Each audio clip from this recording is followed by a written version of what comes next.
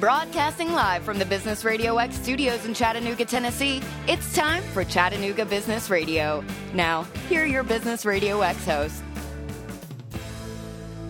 Welcome to this edition of Chattanooga Business Radio. My name is Drew Ermans. I'll be your host this morning. We're hosting live at the Regis Office Center in the Talon Financial Building in beautiful downtown Chattanooga. And our guest today is Emma Flynn, who is a practicing attorney here in Chattanooga.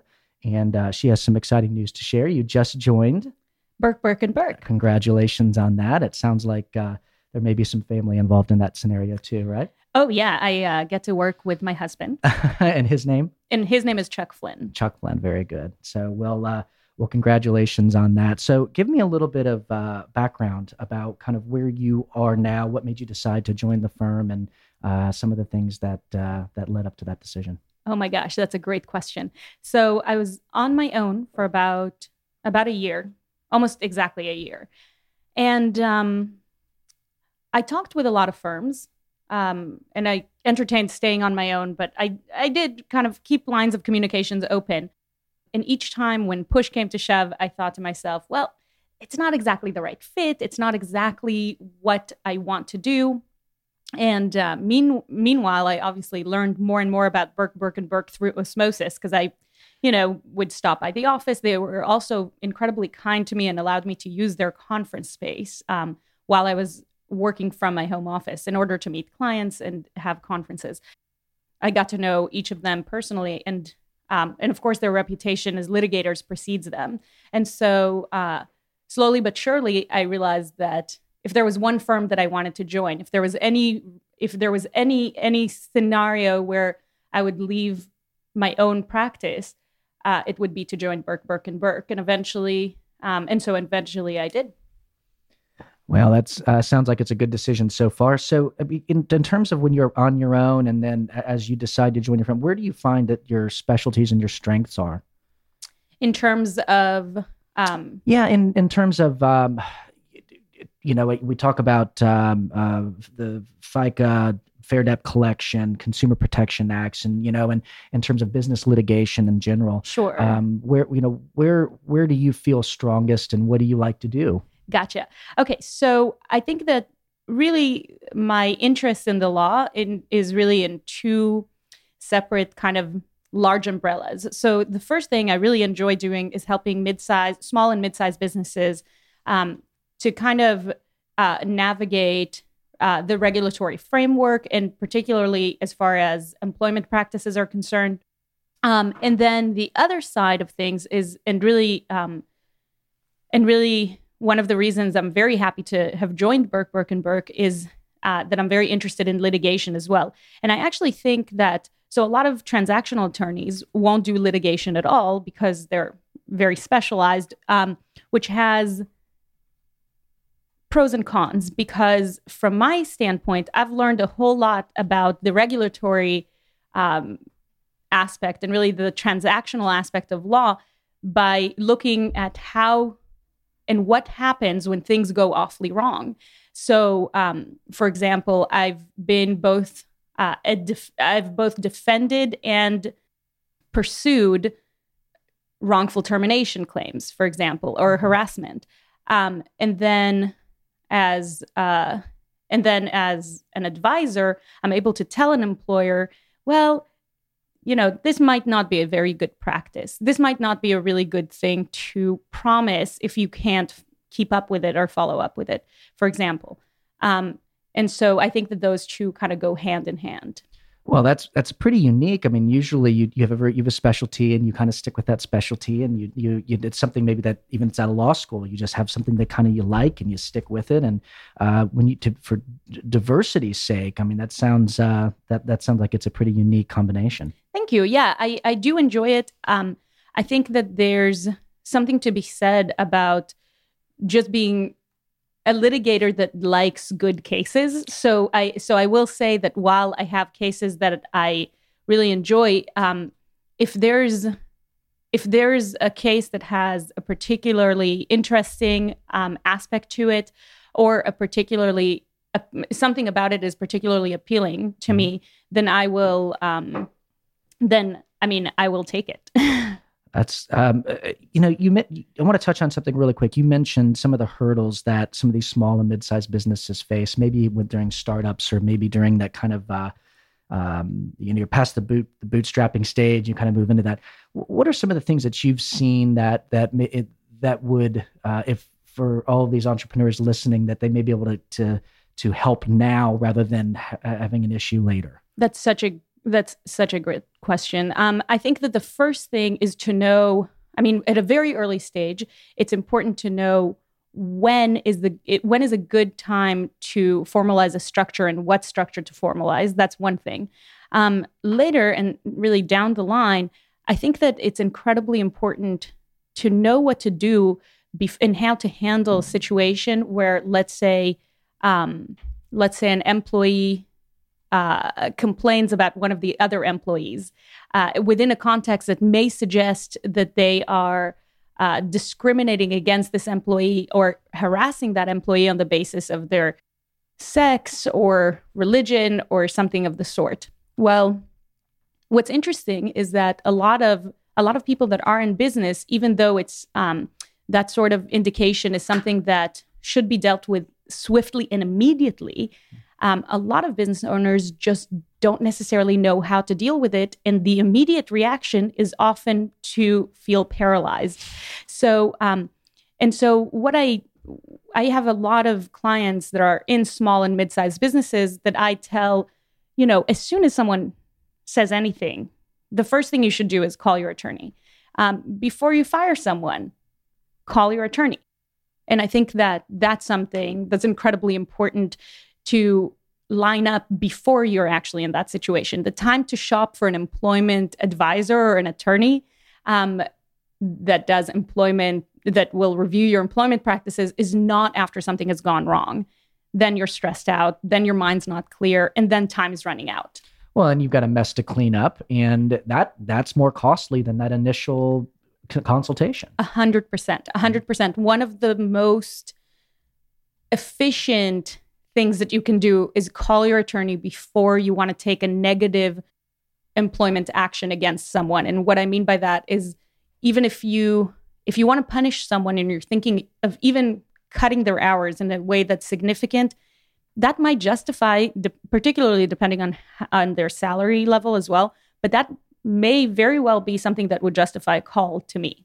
Interesting. Okay, that's good information. One of the things that I know is a pain point for a lot of small businesses as well is that age-old debate of W-2 versus 1099. Mm-hmm. And can you offer any insight in terms of maybe the state of Tennessee litmus test versus maybe we have some listeners in Georgia as well, and is there a difference? Sure. Can you give us some insight into that? Yeah, absolutely. So let's just review our terms first. So a W-2 employee is a full-time employee. Then, and there are certain tax obligations that you have to meet and reporting obligations. So whereas a 1099 is an independent contractor, and you basically don't pay taxes for that particular person. Now, the test just to back up a second, from a tax standpoint, it's very tempting for an employer to have to classify the people working for them as 1099s because of the tax implications. Essentially, 1099s are way cheaper. However, the Department of Labor has certain, criteria in order to figure out whether or not someone should be classified as an employee. And the issue is that if you misclassify and then get audited by the Department of Labor, you may end up kind of in hot water, and certainly owing a lot of back taxes because that adds up. So the test itself has also kind of morphed through the years. So it used to be that there was a list of about 20, I'm guessing, 20 different indications. So, for example, if they can do work wherever and whenever they want, then they're more likely an independent contractor. Whereas if they have to go to your place of employment and do it on your hours and using your equipment and stuff like that, then they are more likely an employee. And basically, the more of these indications that you met, the more likely you are to have been designated an employee. Now, what a lot of employers do not know is that recently the Department of Labor has actually tightened that standard because it was very tempting for business owners to misclassify their employees, and really not by way of lying to the tax man, but by way of maybe believing their own misclassification. So they would say, and so ignorance is not always bliss in that scenario. No, I mean, it is until you get audited, and then it's right. less blissful. So then, okay, so now the test is actually in a way more simple, and it makes misclassification less likely. The test is if the person that is working for you, and I think there are one of two tests, but one of them is if the person working for you is relying on their salary as their main source of income, then they are an employee. Interesting. So even, and particularly this actually, and I know this is business radio, but it's important to know that a person working in your house, a caretaker for your house, if they are relying on that salary and let's say, and are not in business for themselves, if they're just working for you, they're an employee. And the nanny tax.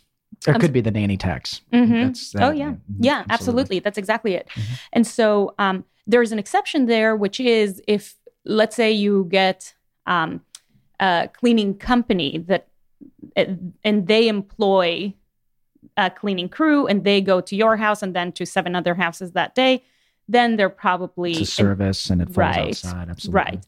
Then they're probably independent contractors. But if you have someone that goes to your house 9 to 5 or picks up your kids from school and is there for a few hours a day, and that's their main source of employment, they're probably an employee, and that's just something to consider. Interesting. Yeah, but one of the things that I noticed about a litmus test as well was, which I thought was so unique, is, and this may have morphed as well, so don't, if you're listening, don't hold me to this. This is not legal advice. Yes, this is not legal advice. But you can't actually purchase equipment for an independent contractor. So if you can't give them a computer that is a company-owned computer, or a cell phone, you've got to figure out a way. They got to buy it on their own, and but I know that's just one scenario. They have to have it. They have to have it. And again, that's just exactly one of those indications that they are. And it's not. I don't think it's a decisive thing, but it's certainly a strong indication that the person is not an independent contractor, right? And again, when you think about a lot of things in the law are more of an art than a science, but when you think about what an independent contractor is, it's someone that does whatever that pursuit is, he does independently, right? So if you're paying someone to do something that requires a laptop, one strong indication that they don't do it independently is if they don't have a laptop, for example. That's right. Yeah, so. That's a good rule of thumb for sure. So I mean, we've covered that, you really have some diversity in your background, both on the litigation and on the transactional side. But, at the end of the day, if you had a perfect client come walk through those doors, what does that client look like to you? Oh, man. I'm actually thinking of a few of my existing clients right now. Don't butter them up. I know. Well, I won't mention their names. But basically, I would say, again, it would fall under one of two categories. I think that the first one from the litigation side is essentially someone with a particularly good case, obviously, and then and good case with some interesting facts, and then on the transactional side, I would say it's probably a small or a mid-sized company that has probably some combination of employees or 1099s and needs some guidance about about compliance, and maybe a company that's planning on bringing on a round of investors at some point. And so that's... Well, speaking of investing, and I think it's fair to say Chattanooga has a thriving startup scene with a lot based on the gig. What are you seeing in terms of deal flow or venture capital or angel investing? And I mean, have you worked with clients in the past here on things of that nature? And is that are you seeing more of it? Are you seeing less of it? What is your finger on the pulse of some of that? Absolutely. So basically, there's, along with the gig, it's obviously been incredibly attractive for startups, and particularly with companies, with local companies in incubators, such as, and for example, Colab and the Chattanooga Business Center, I want to say. There's the incubator. Is that the one? Yeah, and I forget exactly the name. Anyway, so there's a really thriving startup scene, and it's interesting because I think that in a lot of ways, one of the things that we think about less is that it's a weird result of the recession that we're coming out of or just left. And so I think in Chattanooga, and it's also obviously a reflection of people's creativity. I think that there's a huge potential locally, and the Enterprise Center is kind of specializing in this, but essentially in the future of virtual reality and what will happen, and what are the applications of something like that. With the gig particularly, what's so interesting is that there's so much potential there, and it created this fertile ground to where we just need to figure out how to really maximize on everything we have, and we're just at the tip of the iceberg with that. So I think that as far as the future of startups and of local startups is concerned, I think we're going to be seeing a whole lot more of that, and I'm excited for that. Well, and I would tend to agree, especially with the gig tank going year round now, and you have we're just trying to create volume with our startups as well in the city. So I couldn't agree more. Offline, you spoke of a side project that you were looking at doing here in town, which kind of taps into the creative class, maybe in this more. And I would, and you may have a difference of opinion. I would define the creative class almost in two distinct things within the city, because when you have coders and designers, that fall into sort of that previous conversation, but you're talking about a different bit of creative class. Do you mind talking a little bit about that? Sure. So this is actually the first time I'm talking about it on any sort of media outlet. So I'm kind of excited about it. But basically, I'm producing a pilot that's going to be shot in Chattanooga. And this is a television show? Yeah, okay. A pilot for a television show. It's going to be a comedy. And I'm working on that with my co-creator, whose name is Rob Winslow. And he's also a local filmmaker. Prior to this, I think he was solely a documentarian. So, and he, of course, did a whole lot of commercial work, which is what one has to do to keep the lights on. And so, but he has a current project called Southern Dialogues, and it's fascinating. It's actually about the history of Chattanooga. It's pretty cool. But anyway, I approached him, and we started working on this pilot about 6 months ago. At this point, we have a wonderful cast. I was able to essentially approach who I knew to be the best actors in Chattanooga, and got, pretty much this incredible cast on the project. And then we have an incredibly talented crew that they're graduated from the film department in Southern Adventist, which is known to be wonderful. So we have a complete script, and at this point, the last 6 months have been a whole lot of workshopping the script, a lot of rehearsals, a lot of talking with people. I've probably had one-on-one conversations with over 100 people, both locally and and not locally. But the idea is really to create something that would be, a creation of and from Chattanooga. Okay. So it's been incredibly exciting. I think our next step really is to, get even more of the right people in the right seats on the bus, so to speak. Still filling that bus. Yeah, absolutely. And then probably after that, we are about to start the process of really funding it fully. Excellent. And, I'm interested to see where a lot of these, I know Georgia a couple of years ago made a major play to increase incentives to bring film and television to particularly Atlanta, but I mean, the Tyler Perry and the whole thing. And then Tennessee had to sort of do their own thing. And I was actually living in Memphis when a Memphis-based television show was shot in New Orleans. Mm-hmm. And everyone was all up in arms because, why would a Memphis-based Memphis Heat was the name of it, as a matter of fact. And now that Nashville is canceled, there may be some incentive money there for you. So that's, I'd be interested to see.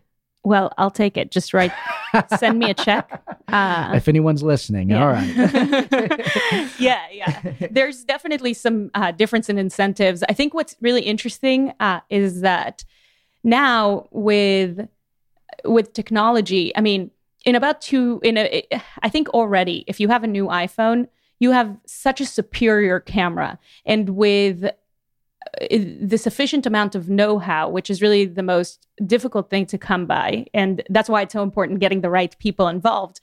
But with the sufficient amount of know-how, you can actually make something beautiful for way cheaper than you could in the past. So this is a really new creative age. At the same time, I'm going to talk about my third passion, which is television, which I think is experiencing what Andy Greenwald has called the golden age, and I think he's correct. And part of my starting to work on this project, which is really a comedy about a nonprofit board, but one of the reasons that I really wanted to start working on it is because I watch all these shows that are very carefully curated, and my husband and I read a whole lot of blogs about television shows. We follow, we used to follow Grandland, and essentially, rest in peace. Great I know, it's so sad. Although I feel like they're recovering well. I really like watching After the Thrones. #Hodor. Anyway, but I haven't seen the latest episode. Don't spoil it. Oh, I gotta leave now. So with all that said, I think that I at some point really thought to myself, it's now is the right time to get involved in something like that, and rather than just be kind of a passive viewer or an active viewer, which I certainly am. So this is an incredibly exciting opportunity for me. Well, that's really exciting. We're here with Emma Flynn with Burke & Burke Law Firm, and we are live at the Regis Office Center in the Talon Financial Building in downtown Chattanooga. And speaking of Chattanooga, let's shift really quickly on the. Tell me a little bit about your thoughts on where we are, where we were. How long have you lived here, and what sort of experience, where have you seen growth? Oh, that's so interesting. What a great question. Okay, so my husband and I moved to Chattanooga. Neither one of us is from here. I'm from Miami, and my husband is from Indianapolis. We came here while we were in law school on spring break. We walked the walking bridge, and we felt a certain momentum. Later, and then we actually already paid a deposit to spend the summer in the Hamptons and study for the New York bar and be New York attorneys. That didn't pan out. We basically changed our plans and decided to move to Chattanooga instead. And that was about 5 years ago. When we first moved here, we moved to the South Side. Really, we found the place online, and we didn't really understand the huge growth that's happening there as well. What's funny is a lot of people in Chattanooga, it's a very common thing to hear. 10 years ago, you wouldn't recognize this place. And what's funny is that in the 5 years we've been here, I think that holds true as well. There's been so much growth.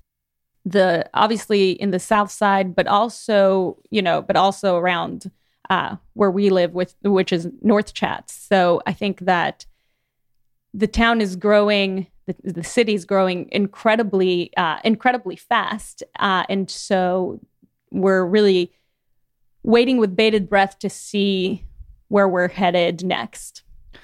Well, that's I would come to Chattanooga as a child, and it was a different experience entirely. And watching and it evolve is really interesting, both on the housing side, where you see the downtown boom, but then on the business side, which I think is credited to the vision that the public utility here gave to invest in the network and the gig. And I think we're seeing the benefits of that now.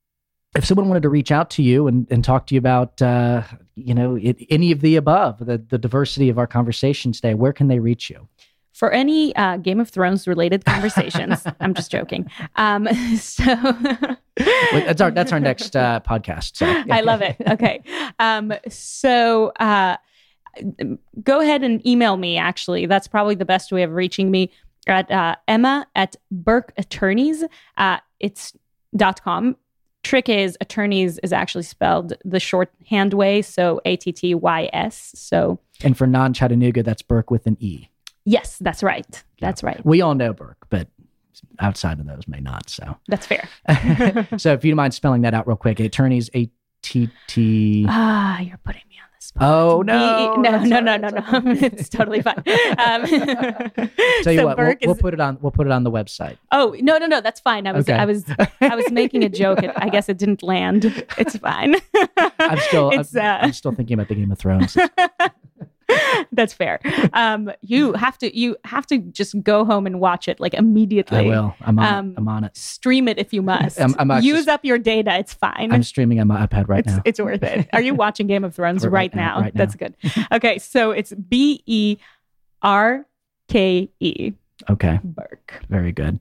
Well, Emma, thank you so much for joining us today. Any final thoughts for you? No, it's been so much fun. I really enjoyed this. Good. I did too. This was a lot of fun. There again, we enjoyed it. Chattanooga Business Radio. My name is Drew Erments, and check us out online at chattanooga.businessradiox.com. Thanks, and have a great day.